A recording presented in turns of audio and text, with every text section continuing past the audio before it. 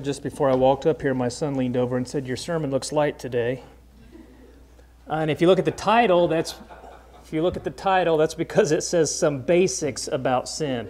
I didn't make an entire list of every one of them that we could have found, guys. We're going to look at some basics. I haven't spent any time talking about specifically just the topic of sin, and I wasn't originally planning on looking at this lesson today, but I went back and read an article. And based off that article, I thought maybe it would be a good idea to come back and do a refresher. And so we're going to spend a little bit of time, but we're going to start off this morning before I get into the scriptures of actually giving you a quote from a website. And again, just to let you know and anybody that's watching this online, clearly what I'm going to quote to you is not in alignment with the scripture, and that's why we have a need for a sermon such as this. Let me give you the quote. "I receive a lot of emails from readers who are very worried about what's going to happen to their immortal soul when they die. They all believe that they have transgressed against God in some way, and they believe it will relegate their soul to hell or eternal damnation. Pains me to know that there are people who believe that anything they do while incarnated on earth can cause them to lose God's love. It's not possible. Source, in quotation marks, or God, does not judge your actions. Source is unconditional love. There's no punishment for your earthly transgressions. There is no hell. The idea of sin is a man-made concept. Fear of going to hell was how clergy controlled people's behaviors back in the day. Men invented sin to control the masses. Does that mean you can go out and murder, rape, and pillage to your heart's content? Well, you've always been able to do what you desire while incarnated on earth, but every choice you make has a natural man-made consequence. Laws were made to deter people from doing things that cause chaos in society. And so if you murder someone and get caught, you'll go to prison. People ask, if people aren't afraid of going to hell, what's going to deter them from hurting other people? And to that I reply, their conscience. They go on and then say this: I grew up without any sort of religion, and I'm not out there hurting people. I don't need a book or a sermon to tell me not to hurt people. I treat others how I want to be treated. Let me pause for a second. I wonder where they got that at. Goes on, and that's with kindness and compassion and care. I don't have to hold back some innate desire to kill someone because a book or a man in a robe told me I'll burn in hell for eternity if I did. Now listen closely. You either have a conscience or you don't. So when you die, even if you have committed atrocities, your soul goes to the same place everyone else's soul goes to. And that may not seem fair, but it's simply how it is. End of quote. I read that and I began to sit and really think about where this person was coming from. They have some really unusual views, but as I began to think about this, the thought process in general, I would say is very normal thought process for our culture. Now here's just some very quick issues I saw right off the bat as I began to read this person's thoughts. One, this person who wrote this article does not believe in sin, which rejects the idea of absolutes. However, we have absolute natural law even within the world we live in. So again, this is completely contradictory. We have absolute natural law, yet they teach there is no such thing as an absolute. It's contradictory. They talk about God and they talk about where our souls go, but then they say that they don't believe that there is a judgment, but to not believe in any type of a judgment with there being a God or something afterwards means to believe that all people are judged acceptably, which that's the only logical consequence you can have. If everyone's going to the same place and you say there's no judgment, well, that is a judgment in and of itself with no standard. Again, it's contradiction. The person goes on to say that people who don't do bad things have a conscience, but people who do bad things or commit atrocities, as they say, don't. Again, that is a contradiction. You can't have man in general and say some people have a conscience and some people don't. It's a contradiction. The person says that her statements may not seem fair, but that assumes that there is some type of a system of judgment based on a standard. Again, it is contradictory. Now, this is just one of the articles that I read this week. And I wasn't looking for this, I just came upon it. But as I began to think about it as a whole, the culture around us and even many who claim to be Christians seem to be often confused about sin, judgment, what occurs with the soul, all of those issues we find here. But the Bible has a whole lot to say about those topics, and it does so without contradiction. So what we're going to do is spend just a little bit of time talking about some basics about sin. And with the culture around us and with everything that we see, it's a very good thing for us to continuously go back and to review these basic fundamental tenets of the Christian faith. So let's go on over to Romans chapter 7, and let's notice what Paul says as he writes to the church in Rome. Now again, whenever you read Paul's writings, and I would say Romans here is a treatise on faith, and Paul lays things out very logically, really as in treaty form. And he answers the questions as he lays them out. He says, "What shall we say then? Is the law sin? God forbid. Nay, I had not known sin but by the law. For I had not known lust except the law had said, Thou shalt not covet. But sin, taking occasion by the commandment, wrought in me all manner of concupiscence. For without the law sin was dead. For I was alive without the law once, but when the commandment came, sin revived, and I died. And the commandment which was ordained to life, I found to be unto death. For sin, taking occasion by the commandment, deceived me, and by it slew me. And wherefore the law is holy, and the commandment holy, and just, and good. Was then that which is good made death unto me? God forbid. But sin, that it might appear sin, worketh death in me by that which is good, that sin by the commandment might become exceeding sinful. For we know that the law is spiritual, but I am carnal, sold under sin." Paul begins to lay out for us, as you read through the book of Romans, a basic concept or study on sin in and of itself. And every one of us who is here struggles with sin. Even those who would proclaim to love Jesus Christ and to be a follower of Christ would have to admit that they struggle with sin. We all understand how sin works. It is extremely dangerous. It begins within our minds and it begins to permeate into our lives. And Paul here illustrates that the law is pointing out what sin is. It's not sin in and of itself, although many today would look at God's laws as being basically sin of himself. He points out that you can't know what sin is apart from God's law. Now again, he's going back to this standard for the basis of morality, for the basis of judgment. Notice there's always the standard. Well, in Romans 7 through 14, he begins to discuss how sin actually takes advantage of God's law. Now, when he says that, what he's saying is we, as those who commit sin, take advantage of God's laws. They want to go out and they want to sin. That produces evil desires, even when we know exactly what God say, and even when we understand what the Bible says we can or cannot do. And Paul goes on and he breaks it down and he says that sin literally deceives you, and then ultimately it kills you. However, he points out, and he's obviously correct, it is the law itself which helps us to understand the sinfulness of sin. The same thing when we begin to look at, for the most part, man-made laws, right? For those in our culture and those around us who may not have any idea about morality or a standard, there are certain basic tenets that they are told by the law they cannot do, right? Can't go out and murder people and things like that. Well, how would they know that it's wrong? Well, they have the law. Of course, God's law trumps man's law, but we understand it in both situations. Unfortunately, you have those today who would profess some type of a system of morality, but they don't have an understanding of really what sin is. So let's talk for just a few seconds about sin and the actuality of sin. Sin is a reality. People today many of them don't like to believe that, but to deny the existence of sin in general, or just a specific sin, which even Christians are guilty of doing, that's a pretty common problem.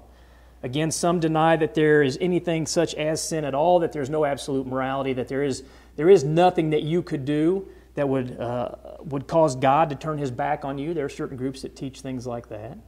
Then there are others that would say, I do accept that there is the idea of sin, but I don't accept that this is a sin or that this is a sin. Let me give you one example. And again, as we were talking in Bible study this morning, and it was mentioned, there's nothing new under the sun.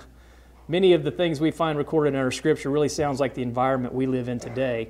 Listen to Proverbs 30, verse 20, because here we have an example given of someone who's really denying that something is wrong. Proverbs 30:20, such is the way of an adulterous woman. She eateth and wipeth her mouth and saith, I have done no wickedness. Proverbs 30:20, and we could look at a lot of other verses, really shows an example of a person who is clearly out committing sin, but yet they will look at their acts and they will not acknowledge that what they're doing is actually sinful. Now again, sounds an awful lot like the author that I quoted from earlier, who talks about there is no such thing that could cause you to lose your soul in hell, that there is no such thing as sin. And guys, if you think about it and you break it down to the culture around us in general, culture today is promoting many different types of things that are sin, and the people will say exactly like you find in Proverbs 30:20, I've done no wickedness. Right? To them, it's not a problem. They don't think it's wrong. Again, what we find all throughout, not only even our Old Testament, but also within our New Testament, is that man in general oftentimes will clearly reject the will of God, and many times they will even do it and look at what they've done and walk away with that same idea of, I've done no wickedness. We're surrounded by it, and yet, even though they do not think it's a reality, sin is a reality. Now, there's a lot of ways we can deny sin, so I'm going to do a real quick review of some of those methods. Let's talk for just a second about the sins of transgression. Well, what exactly are we talking about? This is very clearly when we transgress one of God's standards. Let's go over to 1 John 3:4. 1 John 3:4, and it says, whosoever committeth sin transgresseth also the law. Now, you got to pause for a second. Well, what law are you talking about? Well, we're talking about the inspired Scriptures, the inspired law that was given to us. A lot of people don't think we're under law today. Specific groups think we are not under law, but we are under the law of Christ. We are under the perfect law of liberty. It's given many different names. We're told we'll be judged by that law, and so certainly we are under law. John says, as he records here, 1 John 3:4, whosoever committeth sin transgresseth also the law, for sin is the transgression of the law. Now, when we go back and we look at our inspired Scriptures, the law teaches us, as followers of God, that there are many things that are sinful. Okay? Don't take this the wrong way. There isn't any sin that is any worse spiritually than any other sin. They all have the same result. But let me just give you a couple of quick ones without going through and making the list. What would be some common sins today? Well, let's use the big ones. These are the ones people would often say, those are really bad. You've got people who would be committing fornication. You have people who would do things like committing adultery. You have people who would go out and do things like stealing, or they would continuously be living a lifestyle where they're a drunkard and they're intoxicated. Many as Christians follow His instructions and we're considered righteous, and when we fail to follow those instructions, we are looked at as being unrighteousness or in unrighteousness. Now you say, can you define unrighteousness and righteousness a little bit better? Yes. Here's the standard of God, there's the law, and on both sides you either fall to the unrighteous side or the righteous side. It's like if I get pulled over out here on the road driving 75 and a 35, and the officer says the standard is 35, you can't go beyond that. Well, I violated or transgressed the law, therefore I fall on the side of unrighteousness, right? Very simply to understand. If I'm going below that, I fall on the side of righteousness, or I'm in alignment with the law. Okay, so that's what we're talking about when we talk about sins of transgression. Don't go commit adultery. Don't go out and fornicate. Don't go out and steal. Whatever those things are. When we begin to follow or refuse to follow those laws, we are transgressing the laws. Now again, the author that I quoted it from above described this as either having a conscience or not having a conscience. Now, let me address that for just a second. Because again, that author is clearly mistaken. There has to be a standard for somebody's conscience to be convicted. The conscience is affected because the standard has been transgressed or it has been violated. Okay? The person's not unrighteous simply because they violated their conscience. They are unrighteous because they violated the standard.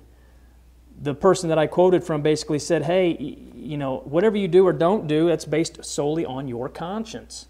Well, the Bible teaches very clearly, I'm not a sinner because I violate my conscience. I'm a sinner because I am violating the standard. And so they've not really laid a whole lot of thought process out to their argument. If everyone can do whatever they want based on conscience, then you have to go back and look at atrocities, which will probably get flagged on YouTube for this, but you look at things such as Hitler and mass genocide of an entire people. If I hold her stance, how can I come back and say, well, it's not clearly wrong, he just doesn't have a conscience. It's not his fault. So again, it's not laid out logically. The Bible lays this out very logically. You do have a conscience, and your conscience is going to be based on whether or not you transgress the standard. Okay? Listen to 1 Corinthians 6, 9 through 10. Know ye not that the unrighteous shall not inherit the kingdom of God? Be not deceived, neither fornicators, nor idolaters, nor adulterers, nor effeminate, nor abusers. This isn't so much for you guys, but if somebody's watching this online, the word there, effeminate, very carefully I'm going to say, effeminate is the male passive partner in a homosexual relationship. Nor abusers of themselves with mankind, you have the opposite side there, nor thieves, nor covetous, nor drunkards, nor revilers, nor extortioners shall inherit the kingdom of God. Simply put, what we learn here is any transgression of God's law, whether it affects your conscience or whether it does not affect your conscience, is sin. Now here's the problem. We learn very clearly that sin is going to cause you to not inherit the kingdom of God. And yet in our culture today, and guys, we have to admit, even within the Church of Christ and even within those who would be faithful Christians, many people have a conscience which is based on the wrong standard. Now, so as we lay the foundation here for sin, we've already shown, yes, there is an absolute standard. Yes, our conscience has to be based on that standard and or it will not be affected. What will that lead me to do? To participate in all different types of activities that will cause me to not inherit the kingdom of God. That's a very simple way to break that down, okay? Hopefully it comes across as simple. So sins of transgression are just one of those methods. And then you have sins of omission or of neglect. Now I could use a few different verses for this, but I'm going to jump off from James 4:17. Therefore to him that knoweth to do good and doeth it not, to him it is sin. Now, this also ties into scruples, and I'm not going to spend any time today talking about scruples.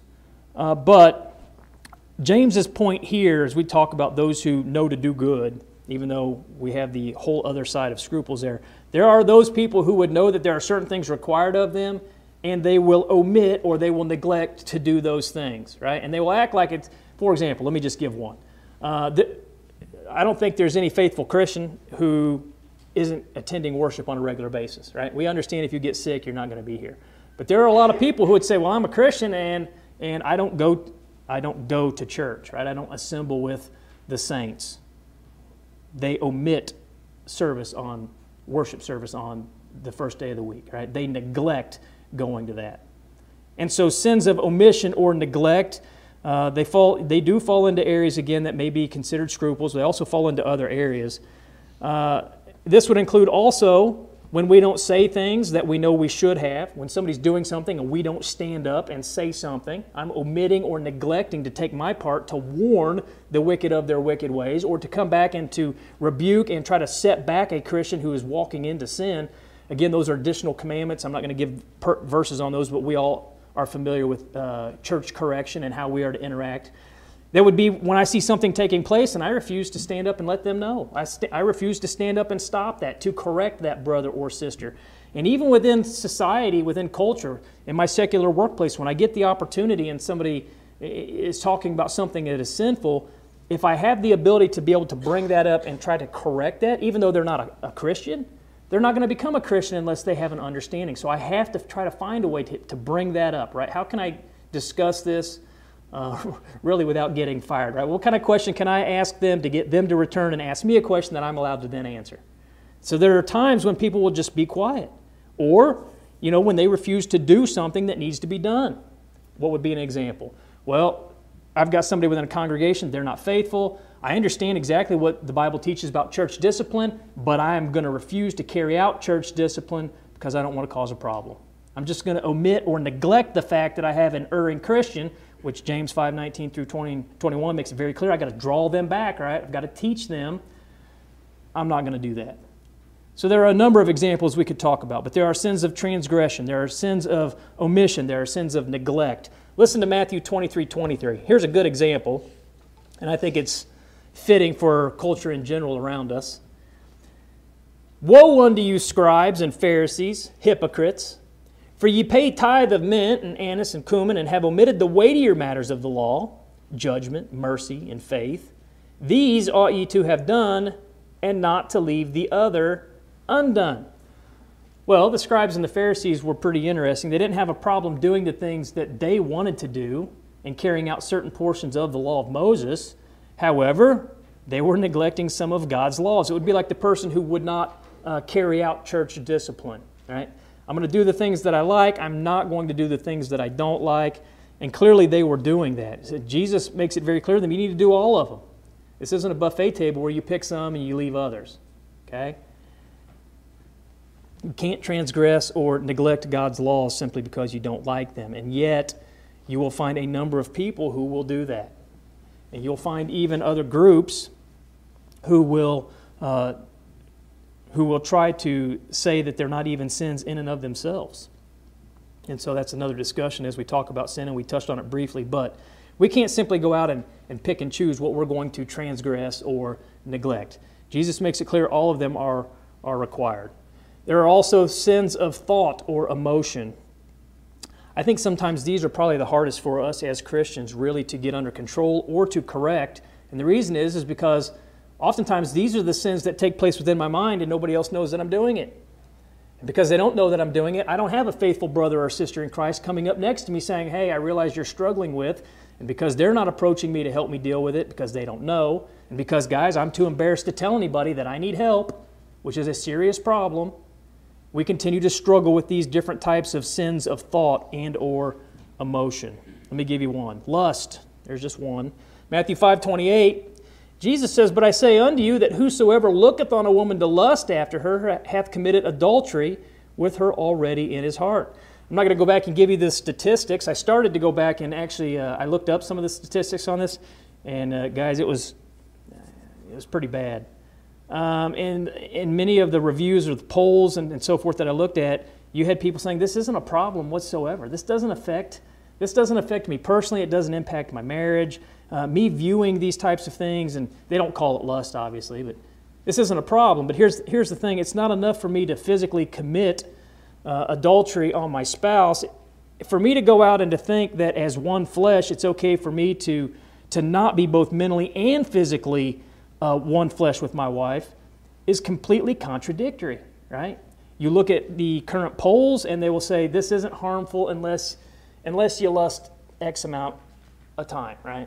Then at that point, now it starts to getting into problematic level. It's problematic no matter how much. None of it is acceptable. You're not supposed to do any of it. Adultery starts in the mind, as with every other sin, before it ever starts physically, and so we get the warning.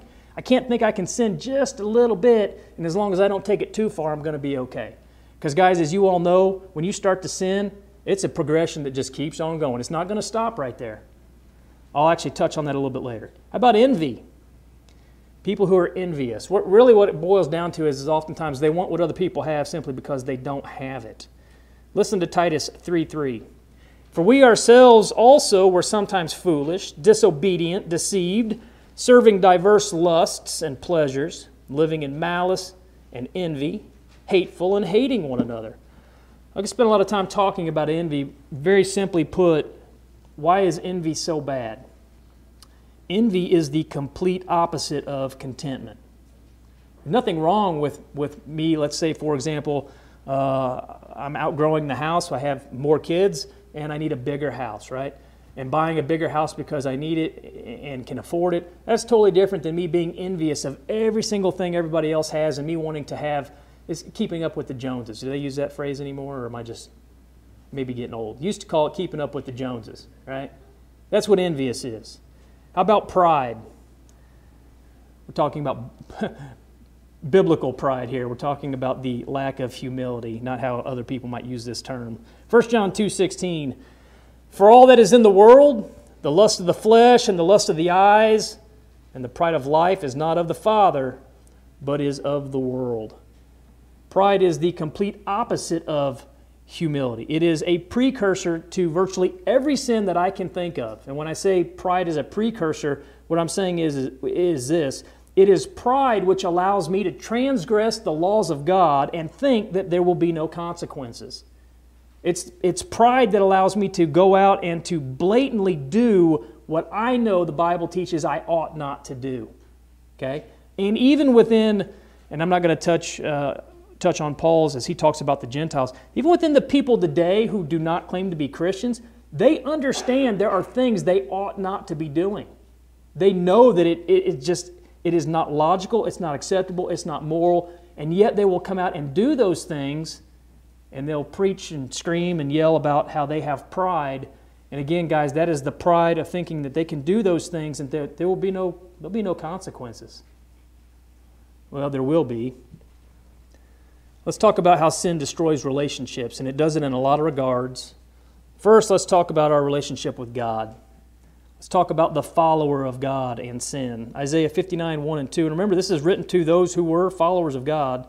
Behold, the Lord's hand is not shortened that it cannot save, neither is ear heavy that it cannot hear. But your iniquities, that word sin, your sins have separated between you and your God, and your sins have hid His face from you that He will not hear. Nobody can live in active sin and claim to be acceptable to God. I find people that do it all the time. Like you, if you've read through some of their articles, you've even read where they try to lay out scripturally how you can do whatever you want, commit atrocities, and you're not going to go to a bad place. As a matter of fact, all souls go to the same place. I just read you an example of that. But all sin destroys one's relationship with God. Sometimes it keeps one from ever having a relationship with God. We're talking about those who are not Christians, right? They may never obey the gospel simply because they're going to continue to be involved in sin, and that sin will constantly keep them from ever submitting to the will of God.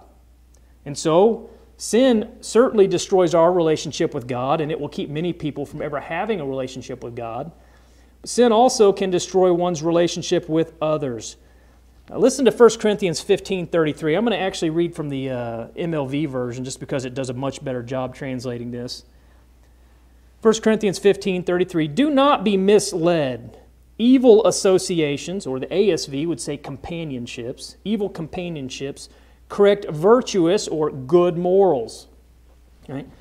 Have you guys ever noticed that righteousness doesn't have any part with unrighteousness? It's not supposed to. Again, it is the idea, and I know people don't like this, but when you say evil associations corrupt good morals or virtuous morals, we've all talked about the test of fellowship within the church, right? Fellowship with fellow brothers or sisters in Christ. Guys, I have to go and say, and people would probably not like what I'm going to say here, there is even a test of acquaintanceship within the world, right? We have a test of those we associate or we fellowship who are brothers and sisters in Christ, but this carries over even into the world that we live in. And when I say a test of acquaintance and or I deal with a number of people within my secular workplace, and there are certain people I avoid for a number of reasons, right? I have some that I talk to on a regular basis. They're good moral people. They're not going to suggest or do things that would cause me to get involved in sin, and I have no problem associating with those people, in the daily activities. But there are other people that I'm not going to be around, or I limit to the best of my ability to be around them for a number of reasons. And so it's very clear when you begin to look at the Scriptures, evil associations, being around people who do evil things, oftentimes corrupts virtuous morals. How long is it going to take before I can be surrounded by that before I do not start to partake in it? It's a dangerous concern for me. Even now, sometimes I'll see myself doing something. It's like I wouldn't have done that before, or I would have used a different way of speaking, or we see that it happens, and it happens. How did God's people get led astray so many times?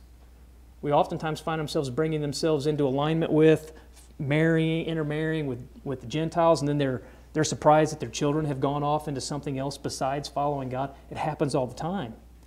So sin can destroy one's relationship with another. Here's another one. it certainly affects our relationship with ourselves due to affecting our conscience. Now I'm going to read from Romans 13:5. And in context here, he's talking about how we should submit ourselves to our governmental leaders. But we have one leader who is higher than governmental leaders, and there's a submission to them.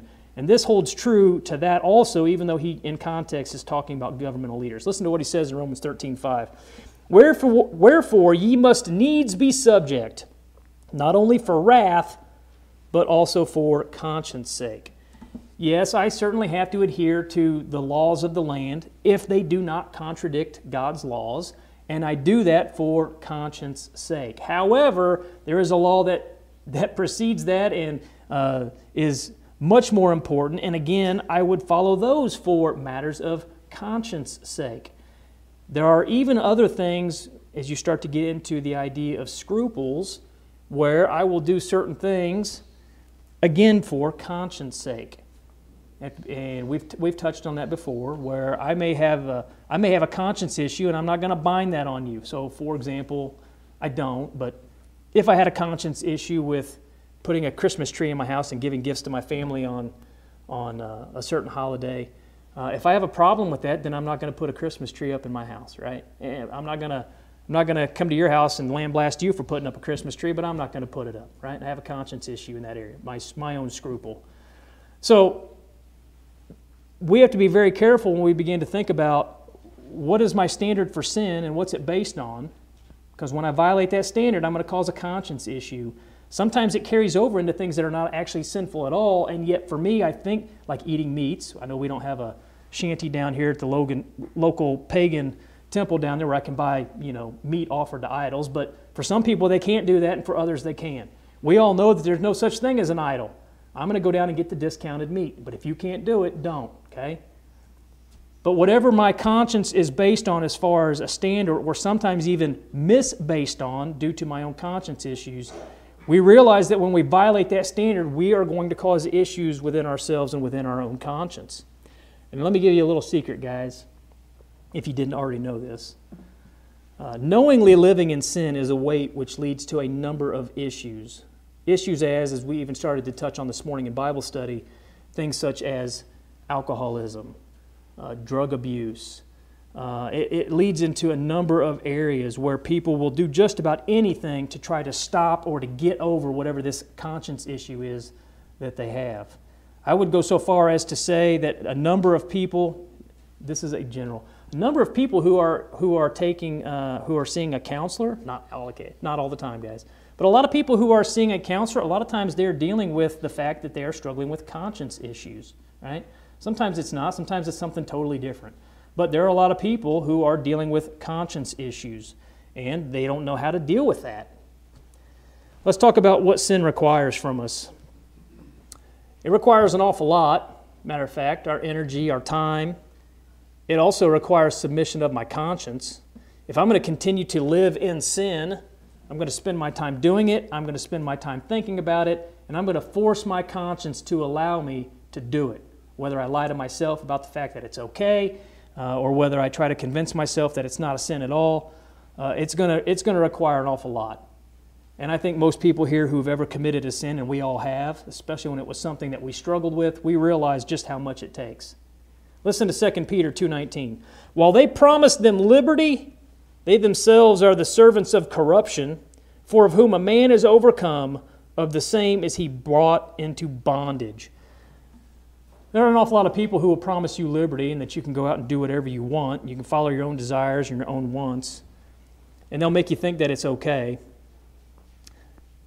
I guess what I would say is this. Sin has never ever and it will never ever lead to liberty. A lot of people walking around right now talking about you should be at liberty or free to do whatever you want. We should all be equal and at liberty or free to do whatever we want. Sin never leads to liberty. It always leads to bondage. If you don't believe me, go ask the alcoholic who can't quit. If you don't believe me, go back and ask the person, and I was looking this up this week as I was just doing statistics. You go up and ask the person who is addicted, for example, to pornography, and I was reading an account where a guy said, I lose hours a day where I'm sitting on the computer just looking at things I ought not to be looking at. Right? I'm investing all of this time, and he said, and then when I get up, I don't realize I've lost 4 hours. It's an addiction, and they can't quit. You ask the adulterer who is living with guilt, and he's always looking over his shoulder, wondering if their spouse has figured it out. Sin never leads to liberty. It always leads to bondage. It requires our mental efforts. Matter of fact, if you think about this in general, and you consider society, people who are constantly involved in sin are constantly focused on their sins. Consider our culture today. There are those who are literally out having demonstrations. There are those who are out getting petitions for the approval of their sin. There are even those who are out lobbying to have laws changed to not only condone their sin, but to make it hate speech or illegal for you to come and say, hey, you shouldn't do that, it's wrong. Why? That's all they are focused on is their sin. It's their sin. They want to do it, they want to carry it out, and they want you to be okay with it. Right? That's all that their mind is thinking about. Listen to Psalms 36:4. He deviseth mischief upon his bed. He setteth himself in a way that is not good. He abhorreth not evil. Abhorreth not, what does that mean? It means to not refuse or to not cast away. He doesn't refuse evil. He doesn't cast away evil. As a matter of fact, this person is in bondage to evil. That's all they think about. That's what they want to do. And again, in our culture today, what are they? They're out having demonstrations. They're getting petitions. They're lobbying the government to make it perfectly fine. And that's so that you can't say anything about it. And if you do, they can charge you for hate speech. And you guys might say it's not that extreme. It is. It is in certain countries, guys. It's getting really bad to what we can say. Like I said, we might even get banned on YouTube for some of the things that we've said. I'm surprised we haven't yet. Proverbs 6:12. I'm going to read from the MLV version again here. A worthless person, a man of wickedness, is he who walks with a perverse mouth, who winks with his eyes, who speaks with his feet, who makes signs with his fingers, in whose heart is perverseness, who devises evil continually, who sows discord. That's somebody whose life, their whole life, just permeates around sin. When you begin to talk about sin and permeating through a lifestyle, guys, we see this within the church. I've asked this question before. For those who have been attending here for quite a while, if you look around at the seats around you, do you guys see people missing right now? Where are they at? Why are they not here? Sin begins to permeate throughout a person's lifestyle, and it begins to be seen in their daily activities or the refusal of some of their normal activities. Let's go over to Proverbs 7. I'm going to describe a person here where we've actually got two people in this account. Both of them are permeating sin. One you may say is foolishness, however, very quickly on, if it was foolishness, it got to the point where it's no longer foolishness. This is a person who is allowing sin to permeate through their lifestyle. I'm going to read from verse 6 down to 27. And that's quite a lengthy passage, but let's play it all the way out. Let's see what sin does to a person and how it is seen throughout their life. Proverbs 7, starting in verse 6. For at the window of my house I looked through my casement window and beheld among the simple ones. I discerned among the youths a young man void of understanding, passing through the street near her corner. And he went the way to her house in the twilight, in the evening, in the black and dark night. And behold, there met him a woman with the attire of an harlot and subtle of heart. She is loud and stubborn. Her feet abide not in her house. Now is she without, now in the streets, and lieth in wait at every corner. Let me pause for a minute. Why is she lying in wait at the corner? She's trying to catch something. She's trying to catch something, and here he's described as one without understanding. He's going to understand pretty quick. Let's keep going. Verse 13. So she caught him and kissed him, and with an impudent face said unto him, I have peace offerings with me this day. I have paid my vows. Therefore came I forth to meet thee, diligently to seek thy face, and have found thee. I have decked my bed with coverings of tapestry, with carved works, with fine linen of Egypt. I have perfumed my bed with myrrh and aloes and cinnamon. Come, let us take our fill of love until the morning. Let me pause for a minute. All she's offering is a one-night commitment, okay? So far, the deal's not looking very good. She's trying to catch prey. She's now put the snare out. Let's see the response. Let us solace ourselves with loves. For the goodman, that's her husband. My husband is not at home. He has gone on a long journey. He hath taken a bag of money with him, and he will come home at the day appointed. What's she saying? We're not going to get caught. He's gone. He took money. He's going to be gone for a while. What's she laying out for the trap? Nobody's ever going to know. She keeps going. Keep going here. With her much fair speech, she caused him to yield. That's not a good decision. With the flattering of her lips, she forced him. Okay. He goeth after her straightway as an ox goeth to the slaughter, or as a fool to the correction of the stocks, till a dart strike through his liver, as a bird hasteneth to the snare, and knowing that it is for his life. Hearken unto me now, therefore, O ye children, and attend to the words of my mouth. Let not thine heart decline to her ways. Go not astray in her path, for she has cast down many wounded. This isn't a one-time thing, guys. This permeates in her whole lifestyle. She's lying. She's being unfaithful. She's causing other people to sin. And granted, she couldn't force him to do anything, so he's participating. It says, many strong men have been slain by her. Her house is the way to hell, going down to the chambers of death. Yeah, in this account, we have the female who is the one who is enticing, and he is more than happy to submit. In other accounts, we have the male who is doing the same thing. It works both ways. Have you guys ever noticed that people who are involved in sin don't usually want to be involved in sin by themselves? They want to drag somebody down with them. Guys, before I was a Christian, and I look at who I was and who I associated with, I didn't want to do anything by myself. I wanted my buddies to come do it with me. You're committing sin. Sin loves company. And here's the scary part. With enough company, it's no longer even called sin. It becomes normal. Society looks at it as normal. And then when someone stands up and says, hey, you shouldn't be doing that, well, now you're the odd one because so many are doing it. For you to say something makes you the minority. And yet, in all of these types of situations, whatever the sin is, the follower of Christ is to deny himself. Listen to what Jesus says in Matthew 16:24 through 25. Then said Jesus unto his disciples, if any man will come after me, let him deny himself, and take up his cross and follow me. For whosoever will save his life shall lose it, and whosoever will lose his life for my sake shall find it. Now, let's go over to John 8:34 and notice what Jesus says here. And this oftentimes is not what is on your mind when you decide to commit whatever that sin may be.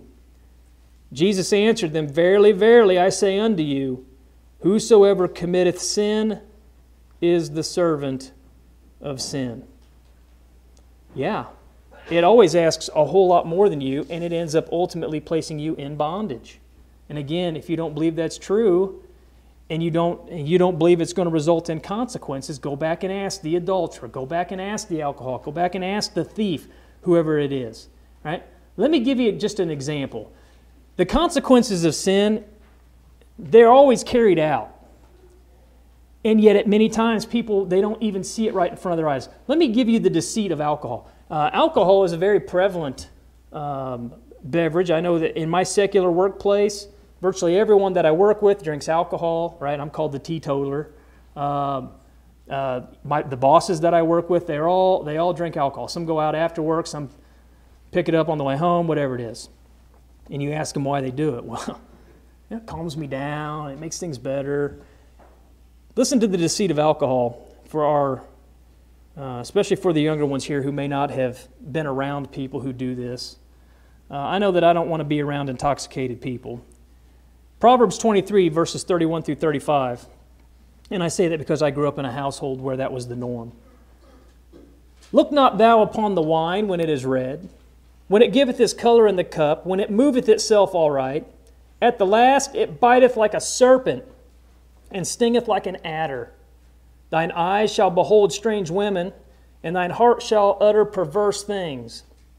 Let me pause for a minute. Yeah, you're going to make an awful lot of decisions that don't seem to make a whole lot of sense. And that's because you don't have your senses about you. Verse 34, yea, thou shalt be as he that lieth down in the midst of the sea, or as he that lieth upon the top of a mast. Now, if you've not been around people intoxicated, if you've watched TV, you've seen them, right? It's like they're on the top of the mast on the sea. They can't get their feet underneath them. They're all wobbly. Verse 35, they've stricken me. You've seen people intoxicated laying on the street, right? Same thing with people, drug use. They're laying on the street. They can't control their bodily functions. They can't control themselves. They can't even walk. They have stricken me, shalt thou say, and I was not sick. They have beaten me, and I felt it not. Now notice this. When shall I awake? I will seek it yet again. Yeah, sin gives less and less and less each time you do it, and each time it requires more and more and more. And that's again why many of these sins are addictive in nature. The pleasure becomes less and less, but the bondage becomes stronger and stronger. And so you have to continue to do whatever it is to get the same fulfillment that you used to get. Listen to Proverbs 3, verses 3 through 4. Let not mercy and truth forsake thee.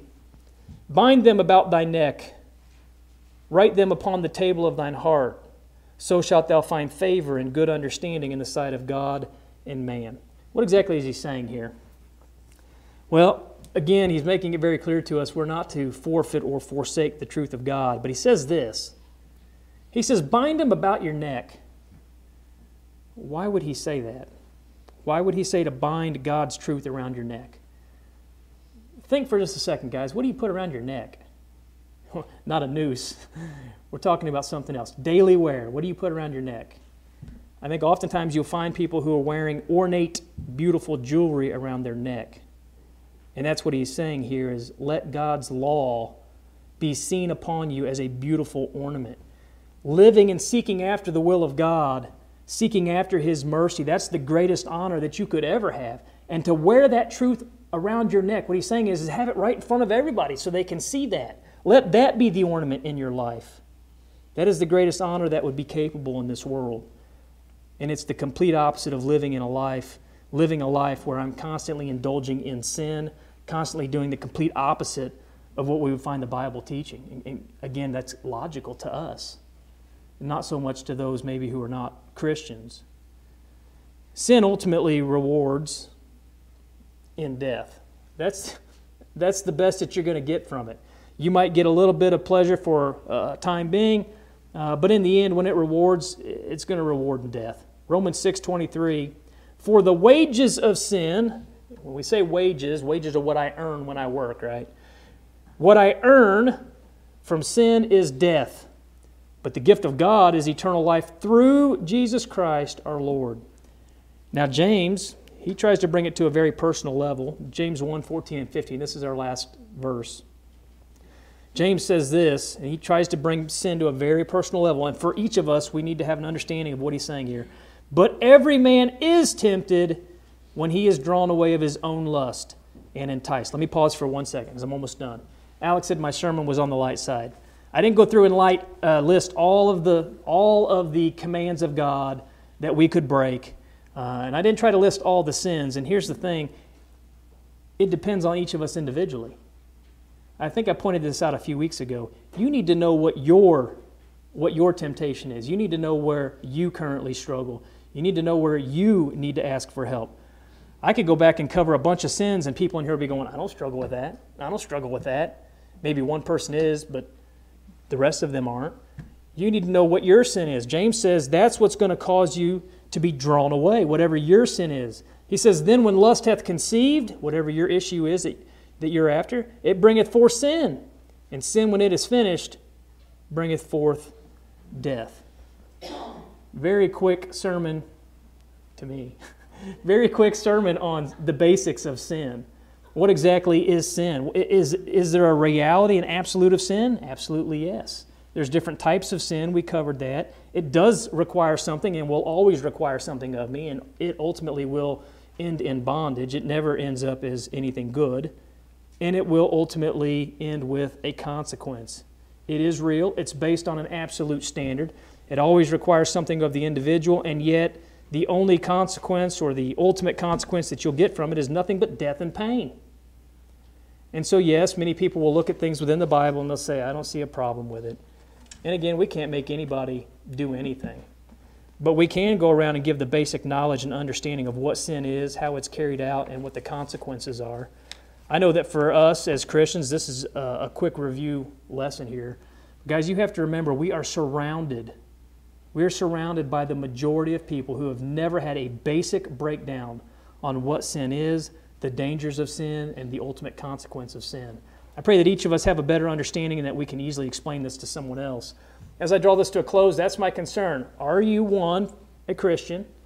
If you're here and you are saying, I'm not a Christian, very simply, if you go back and look at your Bible and look at all the conversion accounts, it was as simple as this. You had somebody who was going around and teaching who Jesus was, why He came, why He shed His blood, and the idea was to bring faith, Hebrews 11:6. Jesus says, if you don't believe that I'm He, you're going to die in your sins, John 8:24. So they needed to have an understanding of who Jesus was and why He came. They needed to have an understanding of sin and the consequence of sin. Romans 3:23 and 6:23, we've already looked at that. All people have sinned and fallen short of the glory of God. The consequence is death. And so they need to have an understanding of Jesus, why He shed His blood, so they'll repent of their sins. Luke 13:3 and 5, Acts 17:30. And then ultimately we'll confess Christ, Romans 10:9 and 10, and then be immersed in water for the remission of sins. That's how you were added to the church. Jesus tells you to do it.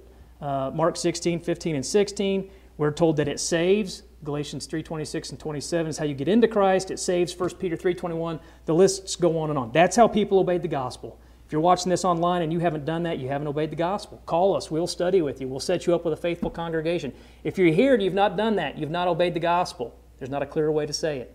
You need to become a Christian. And then, the hard part, live faithfully till you die. For that to happen, you need to know what sin is, and you need to be on the lookout. If there's a way that we can assist you in any way this morning, you can come forward as we're led in a song of invitation.